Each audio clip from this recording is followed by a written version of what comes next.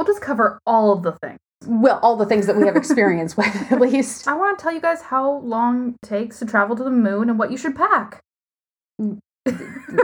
That was sarcasm. For anyone that doesn't... Heavily sarcasm. I've never been to the moon. That's widely... That'd be fun, though. That'd be so cool. But also, have you heard about the space hotel? Yeah. That's widely outside my range of expertise. So the space hotel is supposed to open in 2025, and I really want to go.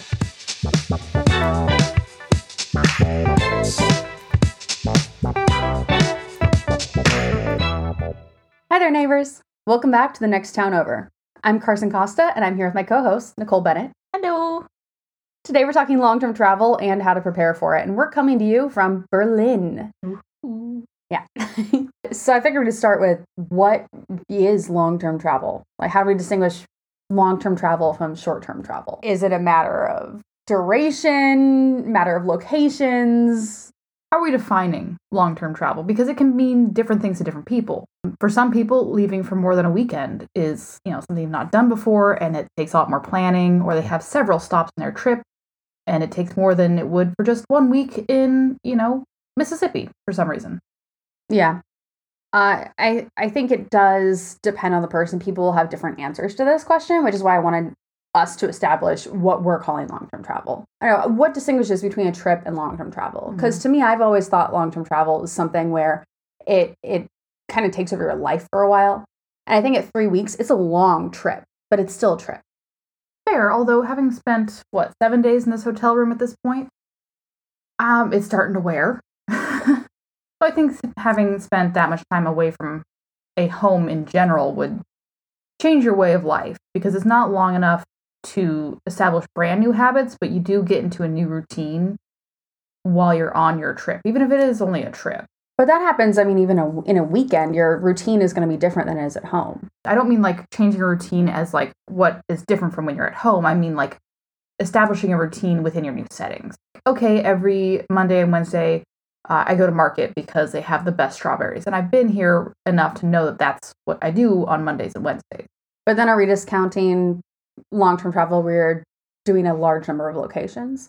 Because if you're only in each location for a few days, then you're not going to establish that kind of routine. True. I think there should maybe be two categories. When I think of long-term travel, a lot of it to me is, being able to build relationships, learn a new language. It's about the depth of the experience, I guess. And so that kind of brings it into the next point that I had was, does the intensity impact how long it needs to be in order to be long-term travel?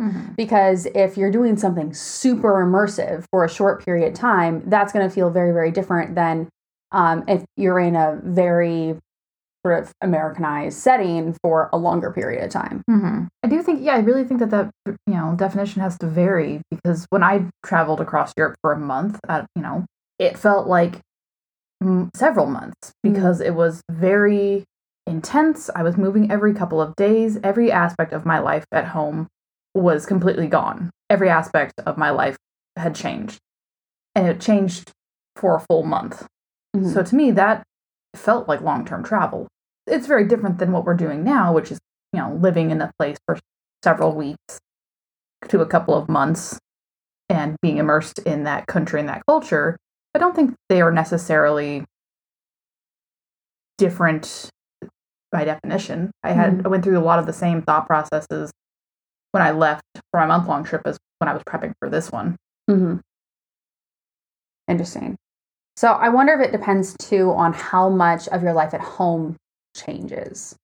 Because if you work with a company, or if you work for yourself where you have a long-term sabbatical, and so you have a month or two where you can take a longer trip and then step right back into your life as it was, because you didn't have to move, you didn't have to give up your job, you didn't have to do any of those more extensive changes. I've never had that sort of situation, so I don't know how that changes how the long-term travel feels. And again, I think that's another one of those situations where it depends on what kind of travel you're doing.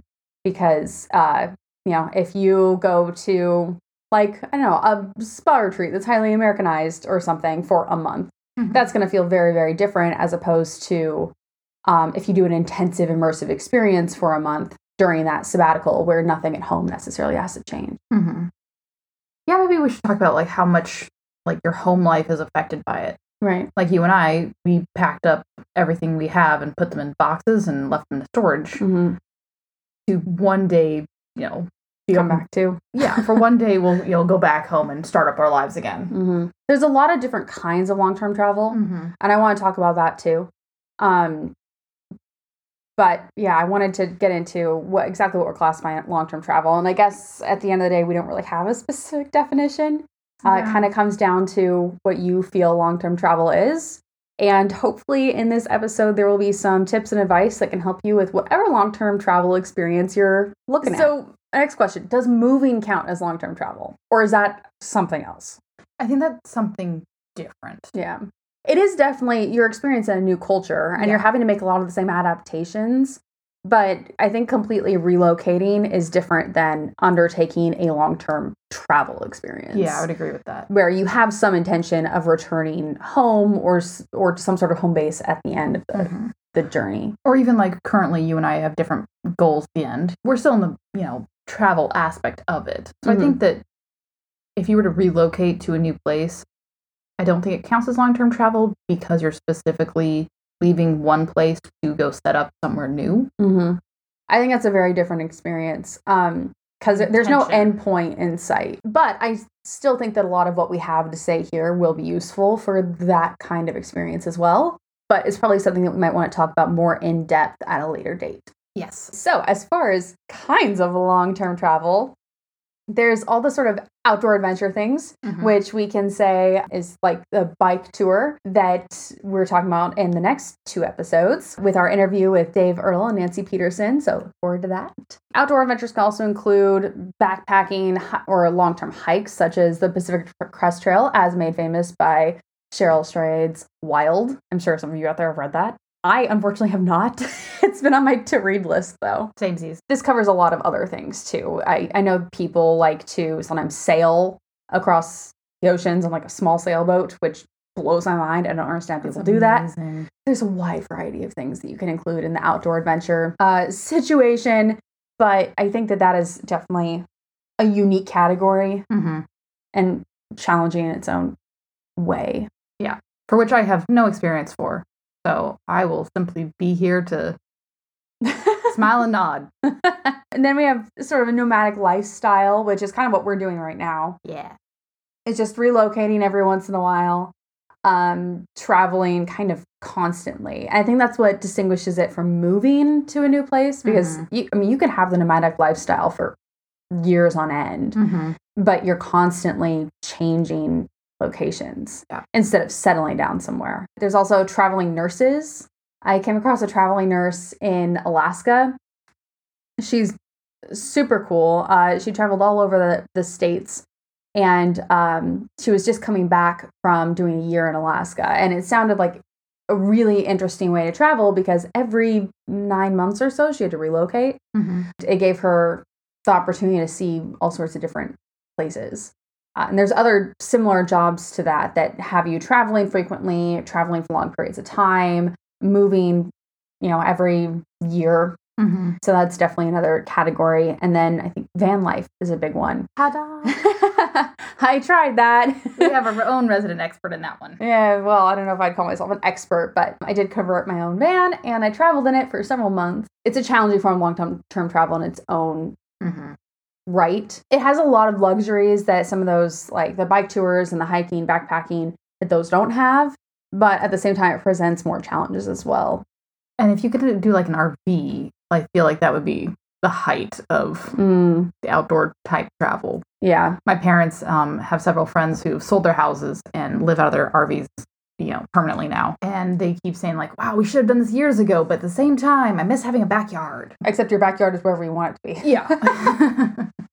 But I can't imagine like doing the van life just because there are certain amenities that like you just don't have with you that you do in an RV. And it depends on your van too, because like I did not put a bathroom in mine, which was a bad plan. It was a bad plan. I know, when you said that, I was like, oh my. To be fair, at the time, I did a lot of research and I found that the van life community was pretty split on whether you needed a bathroom or not, because there were so many public restrooms in the world, they were, easy to find. But then the pandemic hit. And so when I was traveling in my van, public restrooms were closed to the public. And so that definitely threw a wrench in my scheme. And it might have affected how I felt about van life as a whole, because it added this whole other level of challenge to it that I wasn't expecting to have to deal with. Mm-hmm. We'll never know, because I sold my van. So any sort of foreign exchange program, of which I've done a couple. Rotary Youth Exchange is a great one, where it's a year-long immersive exchange in high school. There's also some really great sort of educational programs that I know do longer forms of travel. Then there's university study abroad. So I think that that's unique in that it offers a lot more support.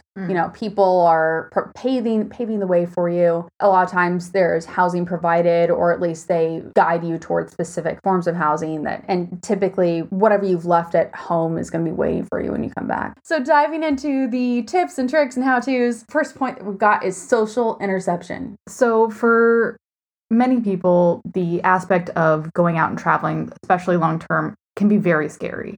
And not just scary for you, but for all of your loved ones. And if you're like me, my family is very involved and very concerned. They always do it out of love, but sometimes they, kind of scare you and say, oh, don't you dare, cross the street at a red light. You might get arrested. Like, really? I don't think that they're going to arrest me for jaywalking. They're like, just don't risk it. That type of love. So there were so many levels of like prepping myself for like all of their questions about how I'm going to do this, and being ready to tell them, I'm sorry you disagree. I'm doing this anyway. And being firm in my stance was really hard. It took me a long time to like get up that nerve. So I broke it in by telling other people first. Like my friends and my coworkers. I told a bunch of people before I told my family, which they weren't too happy about, but I felt like I had enough practice, especially because a lot of my friends had asked me a lot of the same questions my parents and my sisters did. So that helped.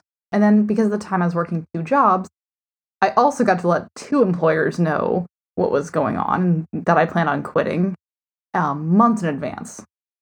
And while that's not always the best course, it was for me because of the types of jobs that I had. If you do that to some places, they will just fire you. So, use your discretion. I know my dad had that experience once where he notified an employer ahead of time that he was going to be moving, and they just said, okay, bye. You're fired. Yeah, no. He felt very betrayed because he was trying to do the right thing. So I think it's one of those things where you have to know the people you're working with and know the culture of the workplace too. And the type of job that you have. Mm-hmm. I worked for the state, and I, for one, knew that they couldn't simply fire me. If they fired me, they would have no one else to do my job, and it would take months to find my replacement, which is why I told them so soon, was so that they would have time to find a replacement, because it takes months to fill certain positions. Right. My other job wasn't the biggest deal to me, and also I was the only one to work it. So if they did fire me, that would be more of a boo for them than for me. Yeah. So know your place and where you are too. Like, I was not replaceable. Yeah. And knowing the job market, because, again, if there's 100 people standing in line to step right into your shoes, then it's probably better to wait. Whereas if, the market's flush with jobs and employers can't find anyone, then it's going to be a little harder for them to let you go. Yeah. But again, use your discretion. I told one job months in advance. I told the other one a couple of weeks in advance. Mostly so I could start training my replacements. Mm. Something I've noticed is that, and I didn't do this on purpose, but it can be helpful to tell them you're going to do something really crazy first. Yeah. And then lessen it to something slightly less crazy. And I say that because before I came up with the van life idea, I had to... She tried to kill me. I did not. I thought it would be really, really cool to walk around the world. Because, what better way to really see everything and enjoy what you're looking at and have the time to yourself And I just thought that'd be a really cool way to see the world, was just to walk around it. So I told everyone I was going to walk around the world, and they all panicked. I'm pretty sure I had a stroke. And then I was thinking about it, and I realized, if I was walking and I saw a sign that said, oh, there's this really cool museum 5 miles in this other direction, I wouldn't be able to go see it, because that would add 10 miles onto my trip to go out and come back. And I wouldn't want to walk an extra 10 miles in one day. So I was severely limiting myself if I was going to walk. So then I decided it'd be better to just, get a van and drive it. Everyone was very receptive to that idea. Yeah, we all had one big collective sigh of relief when she's like, I'm going to do a van. We're like, oh, thank God. There's going to be metal walls involved. Great. You can lock something. Awesome. Yeah, I know. And I mean, you're right. Definitely start big and then, say, oh, just kidding. I've decided to do something smaller. I mean, and again, I didn't do it on purpose. I was genuinely thinking I was going to walk around the world, and then I just thought better of it. But, it can help. If you think it's going to be a hard sell, then, maybe really scaring their pants off, and then... Yeah, definitely It could be a tactic. It is a tactic. It is a known tactic in sales. Or you could do what I did, which was ease my family into this idea. Mm-hmm. As I stated, I've been on a couple of trips in the past. I did take a month on my own in my early 20s to travel across Europe. My family's having a heart attack when I did that. So when I said, hey, I'm going to go for 2 weeks, and I did, and they're like, okay, well, you've got some experience. And now that I said, hey, I'm going for a year, they're all like, be safe, call often, send us some postcards, other varying reactions. But for the most part, I eased them into this because I've already been traveling, and I've already told them how unhappy I was with my current life and situation and how everything, just how the cookie had crumbled so far. And I was like, I'm going to go somewhere else. Let's see how their cookies are. Pretty good. Yeah, they're delicious over here. Delicious cookies. Yeah, fantastic. Yeah. So yeah, you can also ease them into it. Either way works fine. I think the more important part is to stick to your guns. Listen to their advice. But if you've done your research and you're sure of what it is you want, I don't see why you shouldn't follow it. Yeah, I do think that's the most important thing. Remember, too, and we talked about this a little bit in the first episode, that so often what we see of other places is the worst of those places. Mm-hmm. When you tell people, they're going to be worried because what they know about these other places is typically the worst those places have to offer.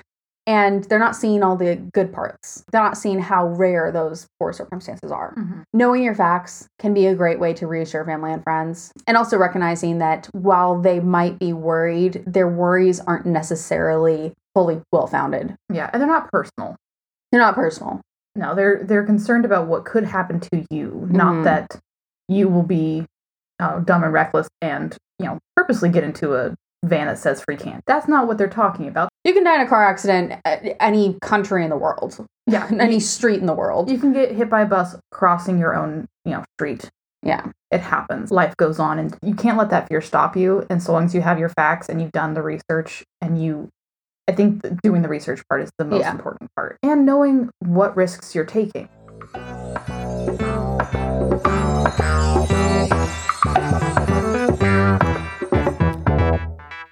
Okay, so choosing a travel buddy or finding one on the go. You can obviously solo travel. Mm-hmm. It's done. I highly recommend it. It's fabulous. Yeah, and it's a great way to get to know yourself. Mm-hmm. I mean, you can only spend so many hours driving down America's highways solo before you have to get used to your own company. Mm-hmm. And spending the month on my own, I didn't speak any of the languages of the countries I went to. And so I definitely got used to just not interacting with people in public, even though I'm sure plenty of them spoke English. I just felt bad for not being able to try in their language. I think when you're looking for a travel buddy, you should look for somebody who's flexible and who travels at least similar to the way that you do. Mm-hmm. If your travel styles are too different, then it's really easy to clash. Yeah. Especially if it has to do with planning versus going on the fly. We've both had to be a little bit flexible on that respect. Yeah. And we recognize, which of our strengths aid the other. Mm-hmm. I love to plan ahead in means of transportation and where we're going to stay. Those things I look up ahead of time. What we do when we're there, I don't care. She, however, she knows all of the sights to see. She knows the travel routes. She knows the most important museums and like what aspects of the city that we're in, why it's famous. She does a lot more of that research. On that note, though, I will say that it is important to remember that you can't see everything. Oh no, you can't see everything. So pick your favorites. Which is the other reason why I like to do the research, is so I can prioritize. Yeah. So that's important, because there are times on my trip, there are so many times people are like, oh, well, you were in Rome, so you must have seen this. And I was like, oh, no, I completely forgot about the Pantheon. Oh, next time. Yeah. Or sometimes it's like, I was there for 2 days. Yeah. No, I did not make it to that side of the city. I spent a year living 40 minutes by train away from Berlin, and I had a train ticket that would let me go into Berlin as often as I wanted every month. And there are still things in Berlin that I haven't seen. And I've been back several times since then, too. Mm-hmm. It's a big city, and it has dozens and dozens of museums and tons of bars and nightclubs and restaurants. And like, there's a park around every corner. It's true, and it's gorgeous. There's always something more to see. And I'm never going to see it all. Mm-hmm. I could live here the rest of my life and not see it all. Mm-hmm. Heck, my relatives have lived here their entire lives, and they haven't seen it all. Sometimes I'm like, oh, hey, I went and did this thing today. And they look at me and they're like, you did what? Where? What? Also, if you're flexible and you are friendly, you can totally find a travel buddy on the go. Yeah. Yeah. During my USAC study abroad, I made friends with a few girls, and we ended up traveling together on little trips outside of the USAC experience. Two of the girls and I went to Ireland together. And then after the USAC thing was over, one of the girls and I, we took a trip down through France and into Spain. Mm-hmm. And those were the countries we wanted to go to. And so we got together and we were like, hey, travel buddy, let's go. That's the other thing, is you don't have to have, one long-term travel buddy. If you're traveling for a long time, you can make friends within the places that you go and make shorter trips with those friends. Yeah. Doesn't have to be all or nothing, like Carson and I decided to do. And definitely, if you're in an area with a lot of expats, in particular, who often will jump around and travel a lot and be totally nomadic, if you find somebody that is heading towards the same place you are, you can go with them, and have them be your travel buddy for the next couple months until you guys decide to part ways. And on that note, maintaining connections around the globe, which I honestly am terrible at. So this is going to be one of those do as I say, not as I do. And I think part of it just like it's hard to keep track of everyone. Mm-hmm. Thank God for social media, though. That does help. Social media definitely helps. I think that it's a matter of authenticity. Mm-hmm.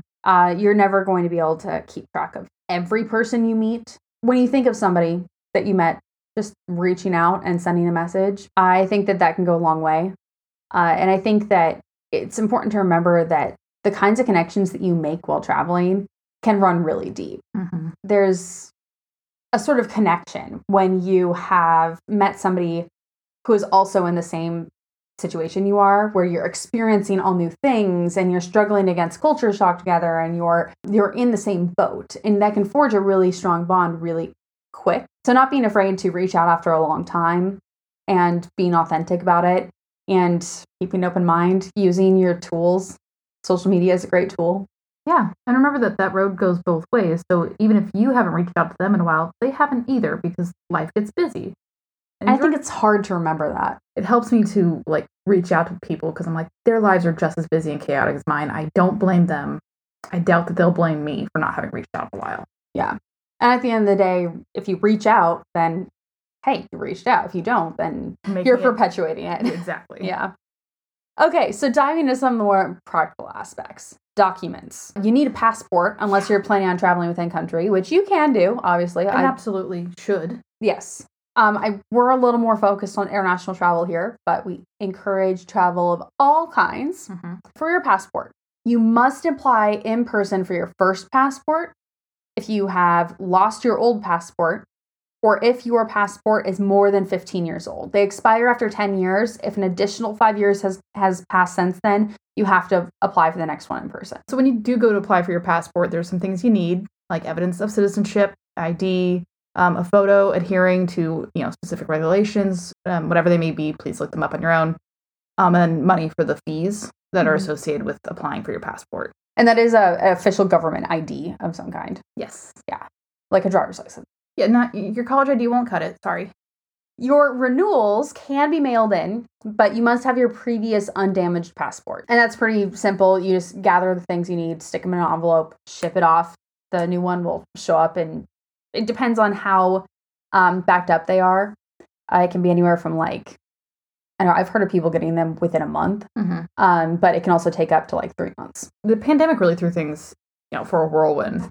One of my sisters, when she applied for her passport, I think she had to schedule an appointment to go in. Sorry, nothing like waiting to the last minute to get your passport because they had to book their flights. And she's like, oh, I need to get my passport. And we're all like, oh, you don't have that yet? But she got her passport very quickly because she made an appointment. She had everything ready to go, handed it in. I think she got it within 3 weeks. She also did the expedited. You can pay extra to get it faster. Which is really helpful. For anyone from the United States, all of the information that you need for your passport is at travel.state.gov. The rest of you are going to have to fund for yourselves. Sorry. Yeah, sorry. I'm not looking up all of them. Not looking up all of them. There's literally 195 countries recognized by the United Nations. Okay, visas. We're not going to go super deep in visas because, again, they are going to vary widely. There are 142 countries that you can visit visa-free with a U.S. passport. However, the length of stay varies. So some of those places you can stay for 3 months. Some of them you can stay for 2 weeks. Some you can stay for, 6 months. It really depends. Do your research. And don't just look it up, briefly and say, oh, the first one I saw, 6 people said it was 2 months. Check when that was updated. Yeah. Go onto that country's website and see what it says. Well, and again, travel.state.gov is a great website. They have a lot of that information there. Yeah, anytime you can go through the official government website and check, that is definitely the first place you should go. A lot more places have a digital nomad visa now, which is a really cool addition. Again, the requirements for that vary. A lot of times you have to prove that you're making a certain amount of money. It can vary widely. Yeah. And there's so many visa options. So if you really want to stay somewhere for longer than the, visa-free U.S. options that you have, there are a lot of options. There are a lot of ways to go about it. She and I did not particularly do this route because that's not what we wanted. Well, and also it can be difficult if you aren't planning on working, studying, or in some way contributing to the community that you're going to be in. Most visas hinge on something along those lines.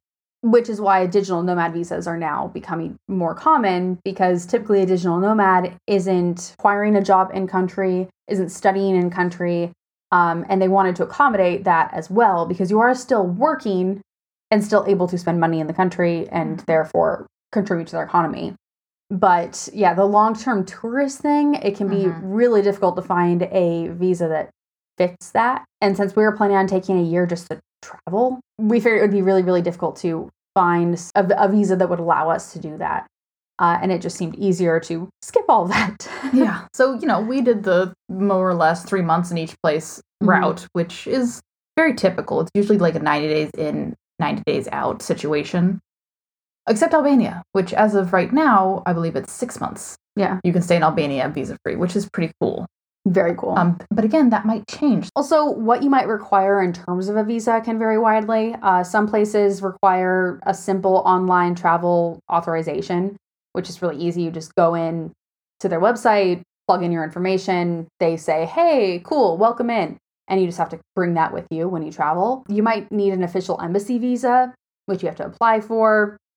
Like we said, visas may not be required, or you might get a visa on arrival, which is technically what a passport stamp is, where they authorize you to be there for however long. And so when they say, you don't need a visa to enter a country, what they really mean is that they'll stamp your passport when they get there, authorizing you to be there for the 3 or 6 or however many months you can be for free without an official visa. Yeah, without extra work on the outside. The last document we're going to talk about real quick is just an international driver's license. Some places require, some places don't. It depends. Basically, the point of it is that your permit to drive and your authorization to drive has been translated into a number of languages so that it can be proven in whatever country you might be in. When we rented a car in Croatia and I went to go pick it up, I tried to show the guy my international driver's license and he was like, no, your driver's license is in English, which is one of the already approved languages, so you don't need that. And I was like, well, I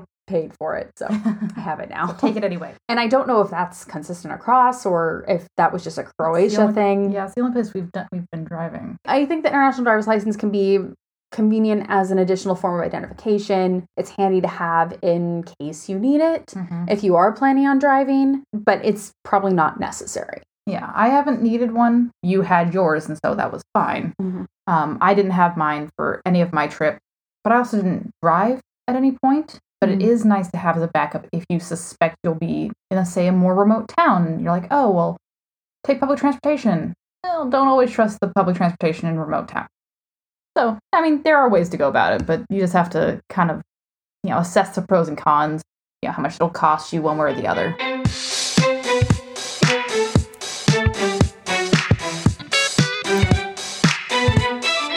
Okay, diving into packing. Practicality versus fashion. I did terrible with this. And part of it is that I put packing off, but I ended up bringing all of these clothes that I thought, oh my gosh, this is so, this is what I want to be, seen wearing in Europe. And none of it goes together. And it's a mess. I will point out that she made fun of me for my very extensive list that I made, because I started packing 4 months in advance. And everything was color-coded, I went a little over the top, but she did make fun of me for it, and I have had no regrets with what I packed, for the most part. I have lots of regrets. And again, it's difficult because we were so limited in what we could bring. And that's part of the problem, is that I brought a lot of, my favorite things. But unfortunately, I don't have anything to tie the things together to make practical outfits with. So I have some skirts that I really like with no tops that go with them. I have some tops that I really like with no jacket that matches. Yeah. Definitely the time where you want that capsule wardrobe. And not to say you can't bring some of your favorite items, but when you're doing, especially like we are for a year, where you're going to face different temperatures and different climates, we could only pack so many things for spring, summer, and winter and fall, because I'm not bringing 7 or 8 sweaters, and I'm also not bringing 7 or 8 tank tops. Because I can have about 2 or 3 of each before my luggage is full. Yeah. So I think that... And layers. This is layers. Yeah, and I think that this is another one that's gonna depend on where you're going to. Because if you're heading somewhere where the temperatures are more consistent, closer to the equator, then you could do more of the fashion aspect, because you're going to be able to incorporate more items, because you're really going to be planning for a narrow range of temperatures. Yeah. Warmer temperatures. Or even if you're only going for one season. If you were planning on spending 3 months in Berlin and it happened to be the winter season, you can pack all the sweaters you can possibly fit in your suitcase, because you're not going to need tank tops. Yeah. So, that depends for sure. And I think that a big part of it is neutral colors. Yeah. You can do more fashion forward items if they're all in neutral colors that will go together anyway. I definitely think it needs to be a good balance between practicality and fashion, because while certain, clothing choices might be the most practical thing for long-term use and wear, are you going to want to use that every single day? Because you're going to get tired of looking at, I don't know, an ugly pair of boots that they're really sturdy, but man, every time you put them on, you just look like you're going for a backwoods hike. And meanwhile, you're in downtown Milan. Yeah. Those shoes are really great for walking in, but you kind of feel like you stand out in the wrong way. And that's totally up to you as a person. You decide whether or not you feel comfortable dressing how you do. But bring a couple of options that some of them can be, fashionable. For those nice nights when you go out to dinner. If you go out to a fancy restaurant, you don't want to be wearing your hiking boots. Maybe you bring some nice pretty flats that you don't wear all the time, but when you do have the occasion, you're grateful to have them. Yeah, I think that, again, that depends so much on the situation, the person, the type of travel. Obviously, if you're doing a long-term hike, you aren't going to be bringing flats. Yeah, I mean, it depends so much on where you are and what you're doing. And because even, great walking shoes don't necessarily have to be hiking boots. I know my Toms are super comfortable to walk in because they're really well structured on the bottom and they're cushy. So in the summer, pretty much all I wear, because I could walk for miles in those things. However, in the rain, they suck. Because they just soak right through instantly. Yeah. That's the other thing about being prepared with multiple types of clothes is that you might be in somewhere for one season and it's going to be fairly similar, but you can't predict every weather situation that's going to occur in that area. I think that's about accepting if you're going to the desert, it might rain a couple of times, but does that mean you need to bring rain boots? So just because you know that like, oh, there's a chance that it might rain a couple of times. If you're going for a long time, you might just want to accept that my shoes just might be wet a couple of days. Yeah. During that, 3 months period, rather than take up space in your suitcase, bringing rain boots that you're only going to use a couple of times. Fair. And so I think that sometimes you just have to accept that, like, you know what, this is just something I'm going to suffer through because I guess that is a good point too. There are certain aspects of like fashion and packing and you're just going to have to suffer through certain situations. Yeah. They may be because you can't be prepared for everything. As far as just a very generalized statement, I'm just going with layers and, having multiple options within reason. And you will thank yourself for leaving things at home and making your luggage lighter, especially if you're moving often. Also, as much as you might say this, because I definitely didn't intend on purchasing clothes while we were here, mostly because I had really thought through everything I wanted to bring as far as temperature changes and weather and fashion. I really did as much prep as I could. I have definitely bought clothes while we were here.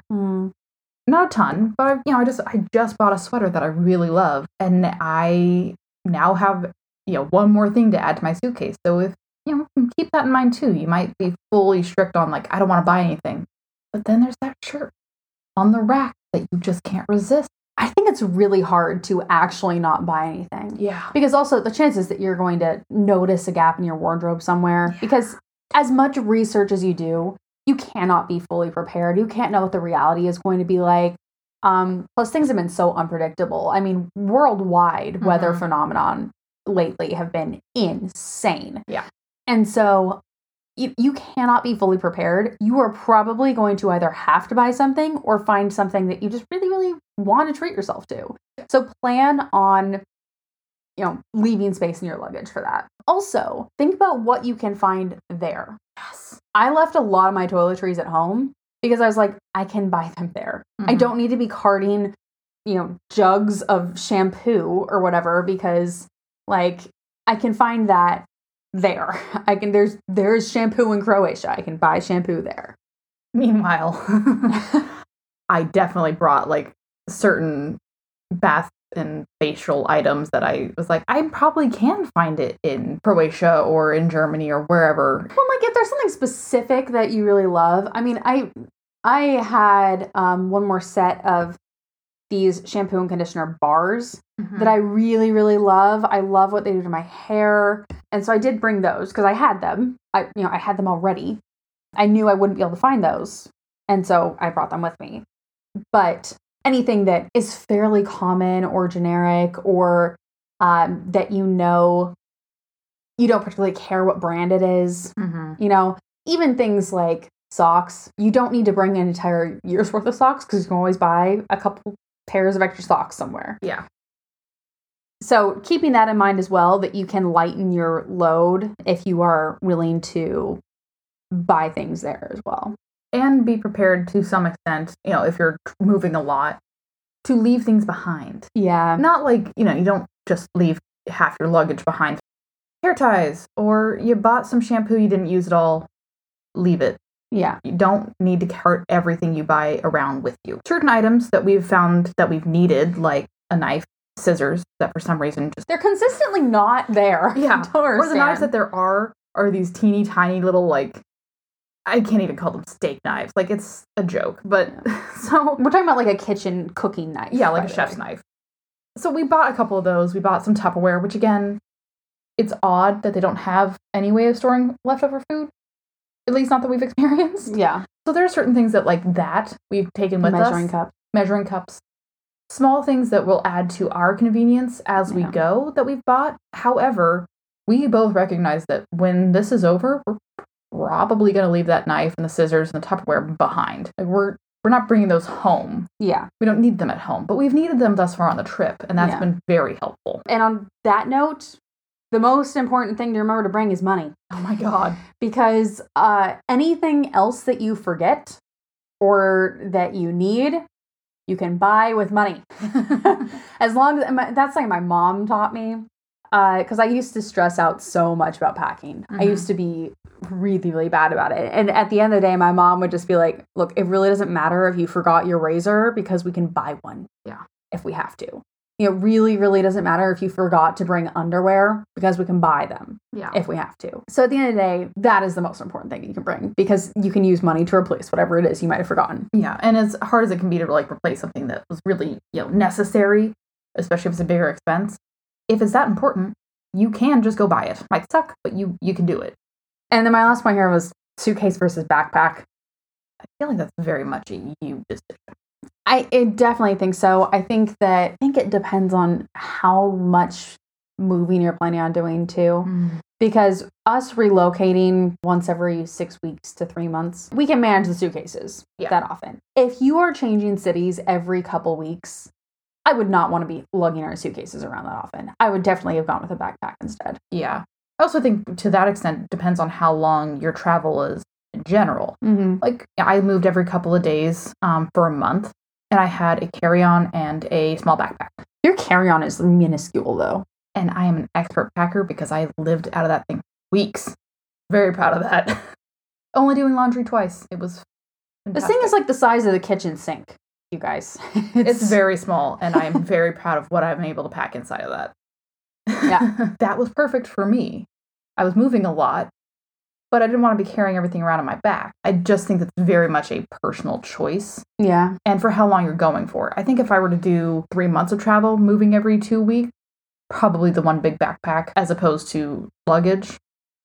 But when you're moving every couple of days, it can be nice to have something that rolls. That was my preference, though. That's totally up to each individual. Yeah. I've traveled with my backpack before. I don't know, it can be really, really handy because you're totally hands-free. That was one thing that I loved about that. But yeah, it does feel very different than traveling with a suitcase. I definitely feel more like I'm scrapping my way through whatever travel experience I'm in rather than I am this, purposeful world traveler. It's like jet setter, yeah. And it does come with the stigma.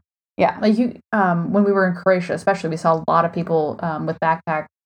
And, well, neither of us would ever judge a person for that. You could see the people around them kind of giving them the side eye of like, whoa, you're traveling in a weird, different, unexpected way here. And they just kind of like would watch them more and like definitely had a lot more like looks. I don't know what their thoughts and judgment were. I don't know if it's unexpected because a lot of people backpack through Europe. I mean, I don't know what their judgments and expectations were. I just mean like I saw a lot more people watching people who had backpacks than I did people who had luggage. I think the stigma is that backpacking tends to be more young adults who are traveling on their last dime, or sometimes even they stop to bus in order to get to the next country or whatever.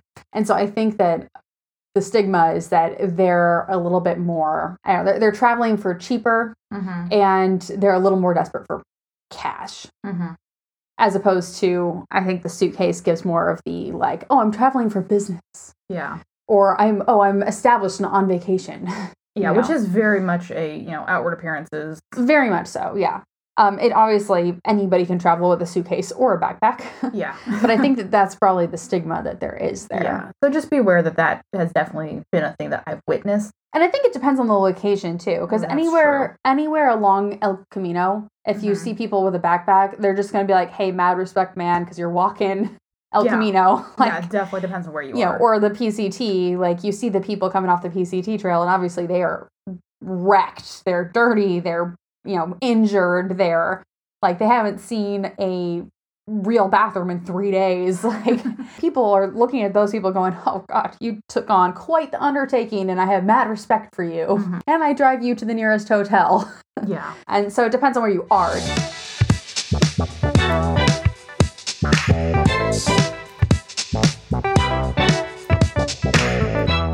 All right, so next I want to talk about culture preparedness, which is just, being prepared for the culture they're going to. It's exactly what it sounds like. Yeah. What it says on the tin. Yeah. I think the big one here is language. Yeah. you can get away with a lot of stuff if you know how to say, like, the most basics. Hello, thank you, please. Do you speak English? Or whatever language you speak. Like, if you can get through that, most people are willing to help you. I've noticed even, depending on the difficulty of the language, too. Mm-hmm.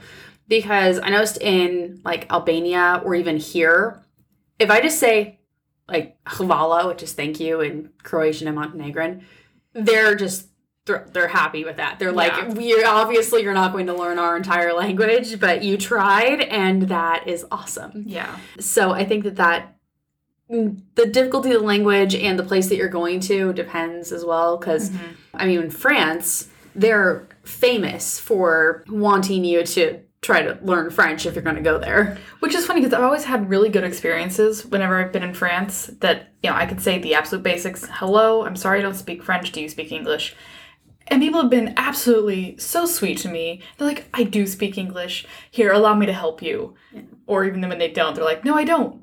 But let me try and help you anyway, because you tried. Yeah. And I think that ultimately that's the thing that's most important to them, is that they feel like, if you're going to come here, can you at least try? Put in some effort. You don't have to be able to speak the entire language.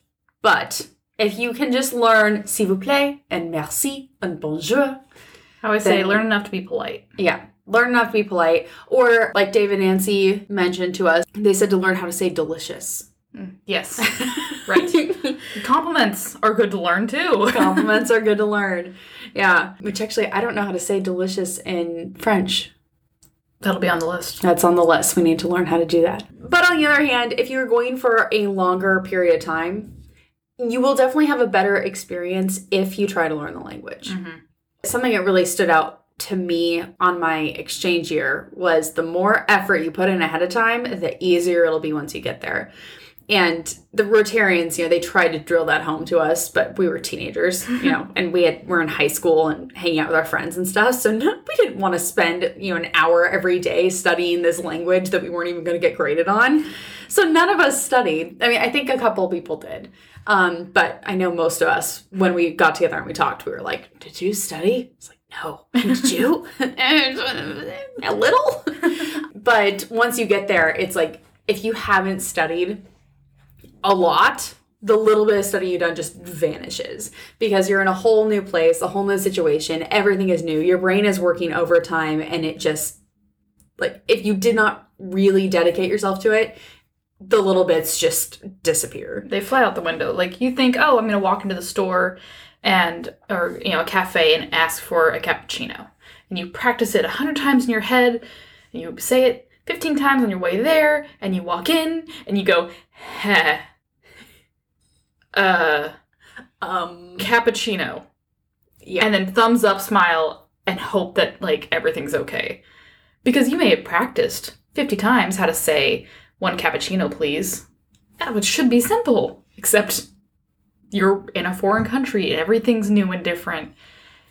And you get nervous, and it just, whoosh, out your head. Again, your brain is working overtime on everything, because it is all new. And so the things that are typically habit aren't habit anymore. You're surrounded by this new language as well, and your brain is constantly trying to process it and struggling to do so. Yeah. It gets really difficult to remember and recall.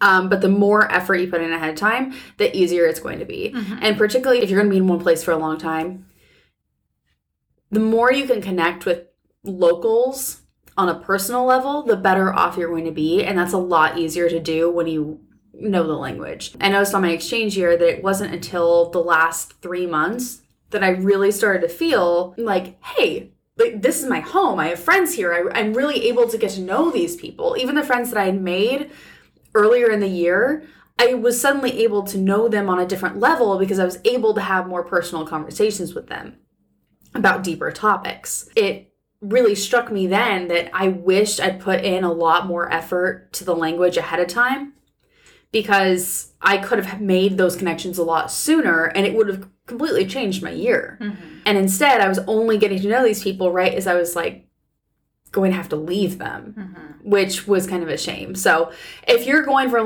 long time to be in one place, I highly recommend that you really kick your own butt learning the language ahead of time. We've got so many apps and resources now that it's possible. It is doable. Yeah. You just have to dedicate yourself to it. Yep. And it's so, so worth it. But on the other hand, if you're only going for a week to somewhere like Albania, do your best to be polite. That's... Yeah. The few days that I was in Vlora, I told myself I was going to try to learn a couple words, but Albanian is insane. I don't know. I don't understand this language at all. And I tried to learn the word for thank you. Mm-hmm. And it's like 13 letters long, and it's pronounced in the weirdest way. And I asked people several times to help me with it, and I could not get it. Yeah, when we were in Duras, we asked, we're like, how do you say it? And they were so polite, and they tried, and we'd be like, yeah, huh? What? And so it just, at that point, I was like, you know what? I'm literally only here for a week. Right. It's not worth it. Right. It's not worth it. I have other things to do with my time, and they know, too. They know that their language is extremely difficult, and they don't hold it against you. Yeah, exactly.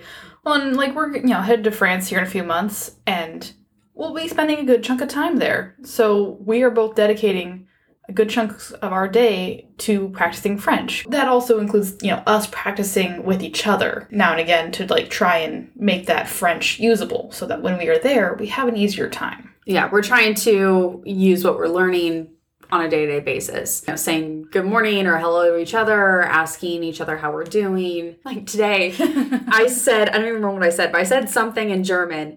And Nicole goes, how do you say that in French? And my first thought was, I have no idea how to say that in French. My German is way further advanced than my French. But I thought about it for a minute, and I was like, okay, I can't say exactly that in French, but I can get kind of close. And so I managed to piece together something, and she was like, okay, I'll give you credit for that. Meanwhile, I didn't know what she said in either language. And I was like, yeah, that was well done. Well done. I was pretty proud of myself. I was proud of you, too. Because I totally thought, I can't do that. And then I took a second, and I figured it out, and I did it. Yeah, she did. It was great. I was probably wrong, but idea. I tried. But you tried. That effort was there. Other elements of cultural preparedness is knowing things like how much is customary to tip, because that does change everywhere you go. Because even in the EU, each country makes its own laws and regulations for workers.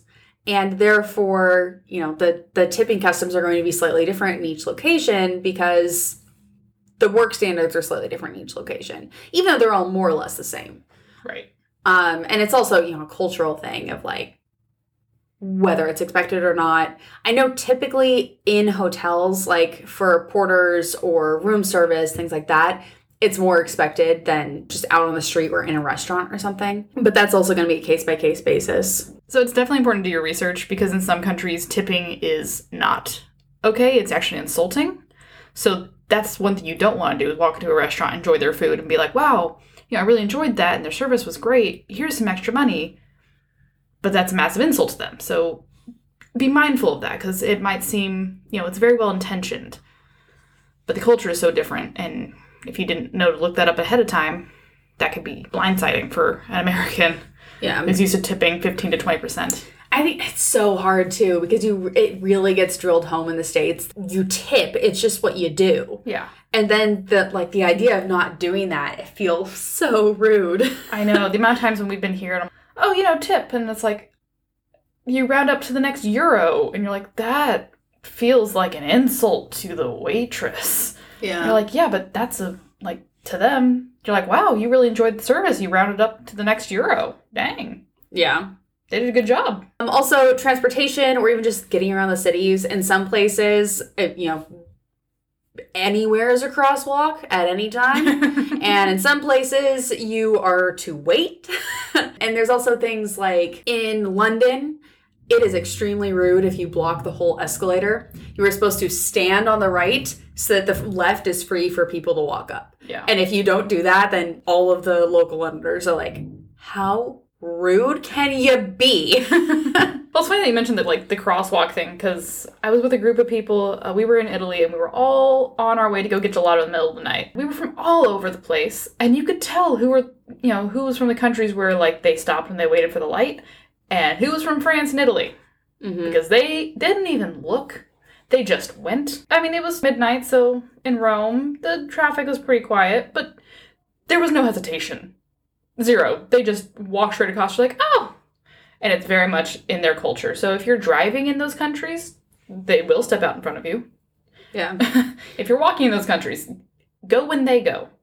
Because otherwise you'll be waiting for a long time on the sidewalk if you expect other people are going to stop. So it's different everywhere you go. I think the most important thing with that is to be really, really aware of your surroundings. Because you're not going to think of everything to look up. No. I mean, you can definitely look up some of this stuff. How people treat transportation, or how to manage tipping, or how people treat crosswalks. Those are all things that you can look up. However, there's always going to be something that you miss. There's always going to be something that you don't know to look up, or that is just so obscure that it's not really written down on any of the main websites. So it's really important to be aware of your surroundings, pay attention to what's going on around you, and do what the locals do. Follow their lead. Yes, especially if you're doing the long-term travel, because you're going to be in grocery stores purchasing food. And, we've encountered a couple different ways where like, oh, well, when you leave, you have to show the receipt to a scanner.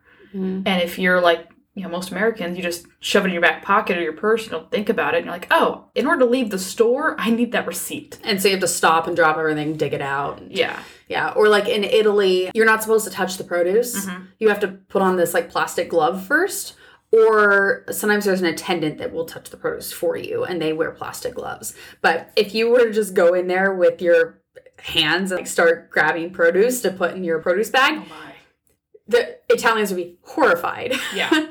I never knew that before. I was lucky enough to hear it in a podcast before it became a problem for us.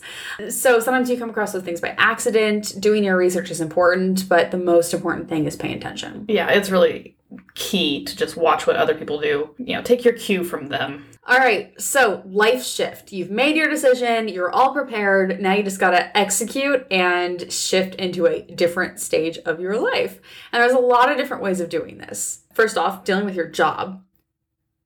It's scary. If you were able to get a job that is fully remote, what I'm about to say doesn't apply to you. You guys are very lucky. But for those who, like me, quit their job in order to do this without a backup remote job settled, ready to go, it's terrifying. And for me, I, let my bosses know in advance, because my job, it would take a while to train and find new replacements. You do you about you'll know what your job needs, and if you give them too much notice, they might fire you. So play it by ear. But yeah, quitting, making sure you get as much vacation time or cashing out all the extra stuffs that you've been saving up. Any healthcare things that gotta take care of now before you leave. Like I made sure to get like my eyes checked, my prescriptions upgraded, my teeth cleaned, all those things like in the last couple weeks before I left. Just because I didn't know when I'd have an opportunity again. So that was, take advantage of it while you can. And obviously, quitting your job is probably the most likely thing that is going to have to happen for most people in order to take on a long-term travel experience. But there are other situations as well. There are jobs where you can incorporate travel into your situation. I think I talked earlier about travel nursing.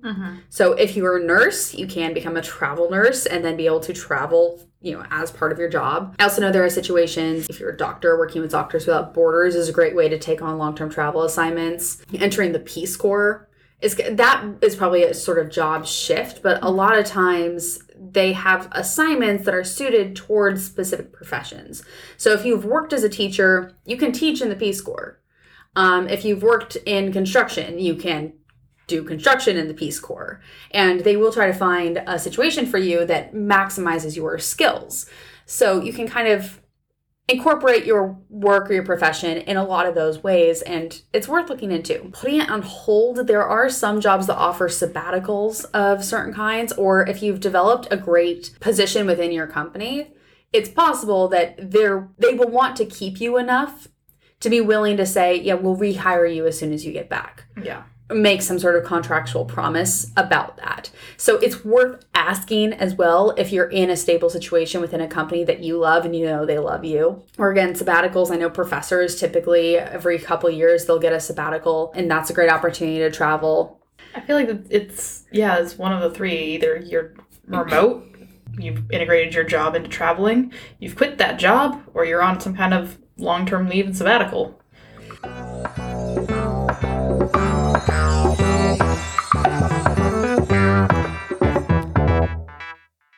what to do with all of your stuff, because we all know we accumulate a lot of stuff. And even when you think, oh, I don't have much, and then you ever have to move and you realize just how many flippin' boxes you have, and you're like, how did I accumulate all these knickknacks and small things? Now imagine doing that, except all your life has to be packed away and put somewhere. It's a hoot. There's options, obviously. You can store your things, you can sell your things. No, that's pretty much the only two options. You can store or you can sell. I definitely were kind of doing a bit of both. I had a bunch of stuff that I didn't really need per se, and I sat with most of my stuff. Is this worth what I would have to pay in order to store it? Mm-hmm. A lot of those things was a no. And that depends on your options on your things. Well. Yeah. Because I was very, very lucky. My parents are very generous, and they haven't done anything with my bedroom at home yet. So I was able to leave everything more or less as it was in my old room, my parents' house. So, hey, thanks, Mom and Dad. Well, I mean, my sisters were phenomenal, and once I consolidated my things, they were great and let me keep my things in their storage shed. But I don't have any, large furniture or anything. So the things I was keeping in a storage unit until I was ready to leave, I had to comb through and decide what was worth keeping, what wasn't, so I can consolidate as much as possible to the absolute irreplaceable things, or in my case, I have a really nice set of, cooking pots, and I love to cook. And my sisters were like, why are you keeping these? I'm like, because I can't replace them. They're so nice. I don't know. I always have trouble with that, because I always feel like, why would I waste money buying the same thing at a later date? Right. That just isn't financially, it doesn't make sense. It doesn't make sense. Of course, if you're going to do the long-term travel thing, sometimes that is what's going to make more sense, especially if you don't have someone who's willing to store things for you, or they can only store so much for you. Mm-hmm. And your other option is renting a U-Haul storage locker for months on end, which is also not financially the best decision. But it depends on the size of the storage locker, I guess. Yeah, that's true. We were only doing this for a year as planned, for now. Yeah. I mean, we weren't sure when we set out. Yeah, but it was about a year, and we both kind of felt like, well, we can reevaluate in a year. Mm-hmm. So I, kept the pans, because if in a year I decided, oh, I'm not going to need those ever in my life, okay, then I can sell them. But as of right now, I'd like them, please. Fair enough. You know best in terms of your financial situation and your things. And I would get creative, too, with figuring out storage solutions as far as people in your life that might be willing to store things for you. Because it can't ever hurt to ask, right? Oh, yeah. Always ask. At least try. Actually, this is a really tangential sort of story, but I went to a writers' conference once. It's the Las Vegas Writers' Conference. The Henderson Writers Group puts it on, and all of the money at the auction and stuff goes towards the writers group, and it's a good cause. So I put my name down for the silent auction on a few items, thinking that I was just gonna bump up the price a little bit to help them out. And I won this massive painting. It was huge, guys. I mean, it was maybe 5 feet by 5 feet. This thing is huge. I flew on down to Las Vegas, and I was flying back, and I had no way of getting this thing home. But a friend of mine at the conference was like, oh, no worries. I'll hang on to it for you until you can drive down and visit and come get it. And I was like, okay, awesome. He still has it. Oh my gosh. How long ago was this? That was 7 or 8 years ago. I think it's just his painting. I was going to say, now. It's his. After the first year, it's his. But yeah. I had a friend do something similar, actually. She and her boyfriend were moving into this teeny tiny little studio, and they did not have the room to store this great chair of theirs. And, at the same time, I was moving into an apartment, needed a chair. It worked out for everyone. Until we lost contact, and 5 years later, we still haven't talked to each other, so I had to sell this couch because I was leaving the country. Miranda, sweetie, I'm sorry I did sell your chair, but you left it with me unattended for 5 years, so I apologize. In theory, it worked out great, but after a couple years, it becomes that person's if you don't come pick it up. So there's definitely some follow-through required there. Yeah, you gotta go get your stuff later. Yeah. Okay, our last point on the life shift section here is property, which obviously neither of us had to deal with that. Yeah. Because we don't own property. We have never owned property. We hope to own property in the future. But I do know that there's, some options here. Ultimately, it comes down to either keep the property or don't. But if you want to keep the property, you don't want it to be empty, you could have somebody come stay in it. Obviously, you could look for a relative or a friend that you find trustworthy who would be able to take care of your property for you, as well as possibly pay rent for living there, like a cheap rent. Like they take care of it for you and in return pay like $200 a month for living there for utilities or whatever. So that way, your property is taken care of and it's not costing you anything to keep it, which is a great situation if you can pull something like that off. There's also lots of house sitter websites and companies where you can make that kind of arrangement with a stranger, which I know sounds super scary and sketchy, but the vast majority of these websites, they do background checks, they look into people. It's not just any sketchy random human that comes and lives in your house. It's somebody that has been vetted, and you can typically contact them and make sure that you're comfortable with the situation first. And that is an option for if you want to keep your property and you want it to be taken care of and you're trying to eliminate expenses associated with keeping that property. I think the renting it out, just in general thing, can be difficult because a lot of times renters expect some sort of property manager to be available for problems. Yeah. With the house sitting, typically that's not an expectation because the whole point is that the people who own the house aren't there and they're not available. Yeah. We're not experts on that part, unfortunately, but hey, maybe one day we will be and we'll have an episode on that. We will update you later. Stay tuned.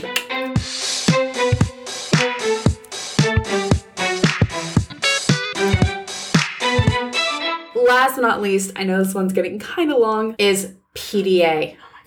She's so proud of this. Preemptive disaster aversion. It's good and it makes sense, but she is so proud of it, you guys. I'm so proud. Come on. That's clever. I'm clever. That was clever. It's also, it makes me giggle. So, Murphy's Law. In my experience, everything that can go wrong most likely will not. But it doesn't hurt to be prepared because something is going to go wrong. Yeah. Something is going to go wrong. On that note, again, do your research, be prepared. You want to make sure that you feel comfortable handling crises as they arise because they do arise. They do come up. And it doesn't matter how prepared you are.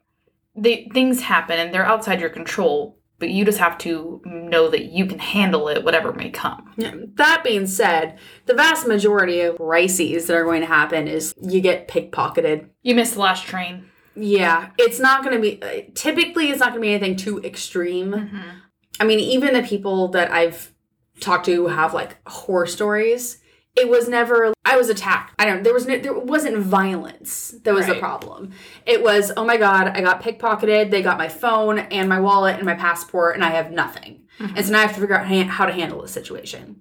Yeah. Which is scary and stressful, but fixable. Fixable, yes. Especially if you have notified your embassy or consulate that you're in country and when you show up out of the blue and are like, hey, my passport got stolen, they have a record that you're in country, it'll go a little more smoothly. Mm-hmm. Which, yes, the government is there to help you, at least in this case. You should definitely notify your embassy and consulate that you are in the country in case there is a natural disaster or political disaster, anything where they're trying to evacuate Americans from the area. It's best if they know that you're there. And you also want to know where the nearest one is and its phone number. Mm-hmm. Particularly if you're staying in larger countries, I know Brazil, China, a lot of those countries will have many consulates. The embassy is typically located in the capital city, and then consulates are located in other large cities that will enable easier facilitation of everything. Yeah.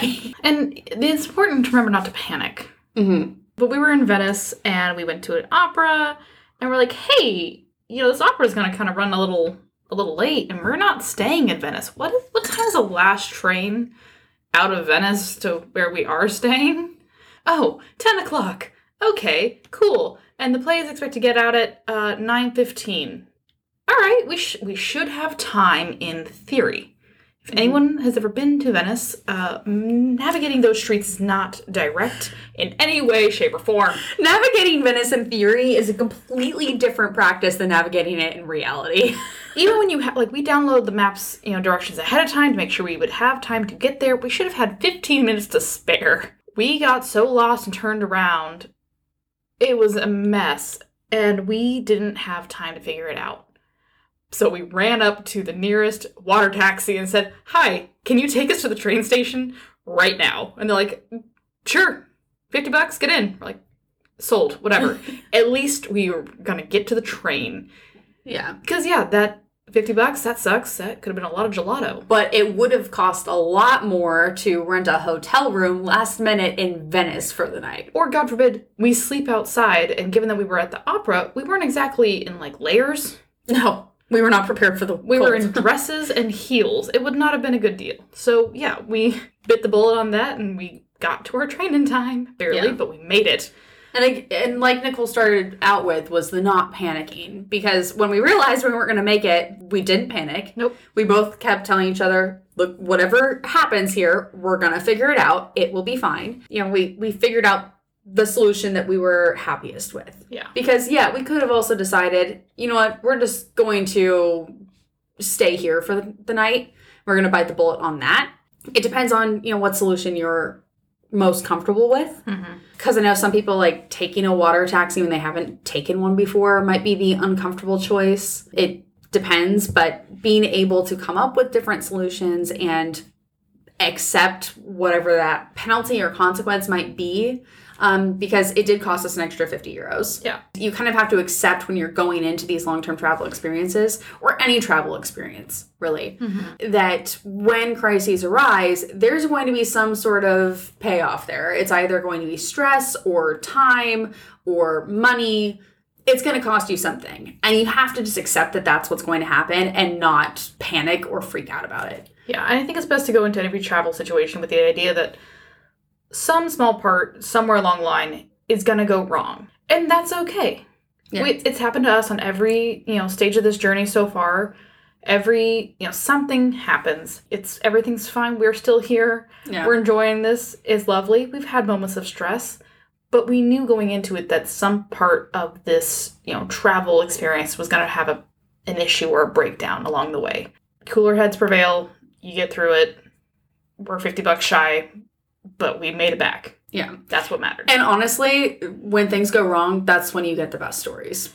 Yes. So. Carson's blog is full of them. They're fabulous. She's documented this thing so well. And you know what? I've read them all. And even though I lived it, like, reading it back, I'm having a hoot of a time. So I'm like, oh my God, are they going to make it? I'm like, I know we made it. But she does such a good job. It's fantastic. Well, thank you. Yeah. So, just Casual plug. like plugging in my blog there. You can find that at carsoncosta.com. Okay, last couple things here. You want to have an emergency fund. Yes. An emergency fund is a good idea for literally everyone. But having some money set aside so that if everything else goes wrong, you at the very least have enough money to get yourself home. It's a good idea. Emergency fund is just a good idea for literally everyone. You never want to be in a situation where one small crisis is going to destroy you financially, because that's not fun. No. At all for anybody. And that's a crisis you can't just calm your way through. Yeah. Emergency funds, I'm a big fan of them. Make sure you have one if you're traveling, especially long term, because things can go wrong. Like I said, you kind of have to accept that now and then you're just going to have to bite the bullet and pay something extra. And I would say about the emergency fund, especially in travel, assume that ticket home is going to cost as much as possible. Like, sure, there are options and times when you can, buy a ticket from Rome to Reno for $400. Sure. Let's just assume that's not going to be your situation. Let's just assume it's going to be, for some reason, that $2,000 ticket. Mm-hmm. It's good to have that range to cover the most atrocious of travel expenses. Yeah. I think I've mentioned this before, but I'm very into the personal finance and financial independence circles. And the rule of thumb there is 6 months of expenses, which is a lot. The recommendation is that you start with 1 month of expenses, work your way up. But yeah, the goal is to have 6 months of expenses set aside so that worst case scenario, if you lost your job tomorrow, you would have 6 months of no worries to find a new one. Yeah, that's good, just advice for life. But yeah, specifically to travel, your ticket could cost who knows how much, but be prepared for it. And last but not least, insurance. It is an excellent idea to have insurance. In fact, in many places it is required. In many situations it's required. I got my insurance through Safety Wing. I'm very happy with it. I didn't get insurance, so don't, So do as we say, not as I do. However, I will say, so far, I've been fine. I don't recommend it, but I have been okay. Mm-hmm. Travel insurance is a good plan. Yeah. It's a good idea. No, it definitely is. Like, I definitely lost some sleep from not having it, but, I'm also, I'm okay. I'm just going to muddle through. It's fine. Do your own research. Obviously, different policies and different companies are going to be suitable for different people. I liked Safety Wing because it covers a lot of different countries and a lot of different activities. So it gave me a lot of flexibility on that end, and it was pretty affordable. That's why I went with that one. But again, do your own research. I am not advertising for Safety Wing. Yeah. Although Safe Wing, I think is what it's called. However, if they want to sponsor us, That would be cool. That'd be sweet. I would accept a sponsorship from Safewing. Yeah. I like their product. Or anyone else who'd like to sponsor, we'll take it. Well, not anyone. Well, most people. I'm not going to advertise for something I don't like and use myself. Or agree with. Yeah. Yeah. So that's it for this episode.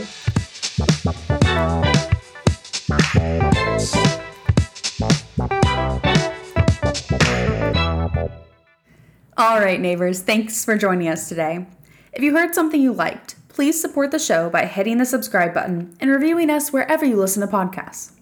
You can find takeaways from today's show in the show notes, and you can find more information about the podcast and show notes for each episode on carsoncosta.com/podcast. Please send us your questions, comments, and suggestions. You can email us at nto@carsoncosta.com or find us on Facebook at ntopod. We would love to hear from you. We'll be back next week to keep making your world a little smaller.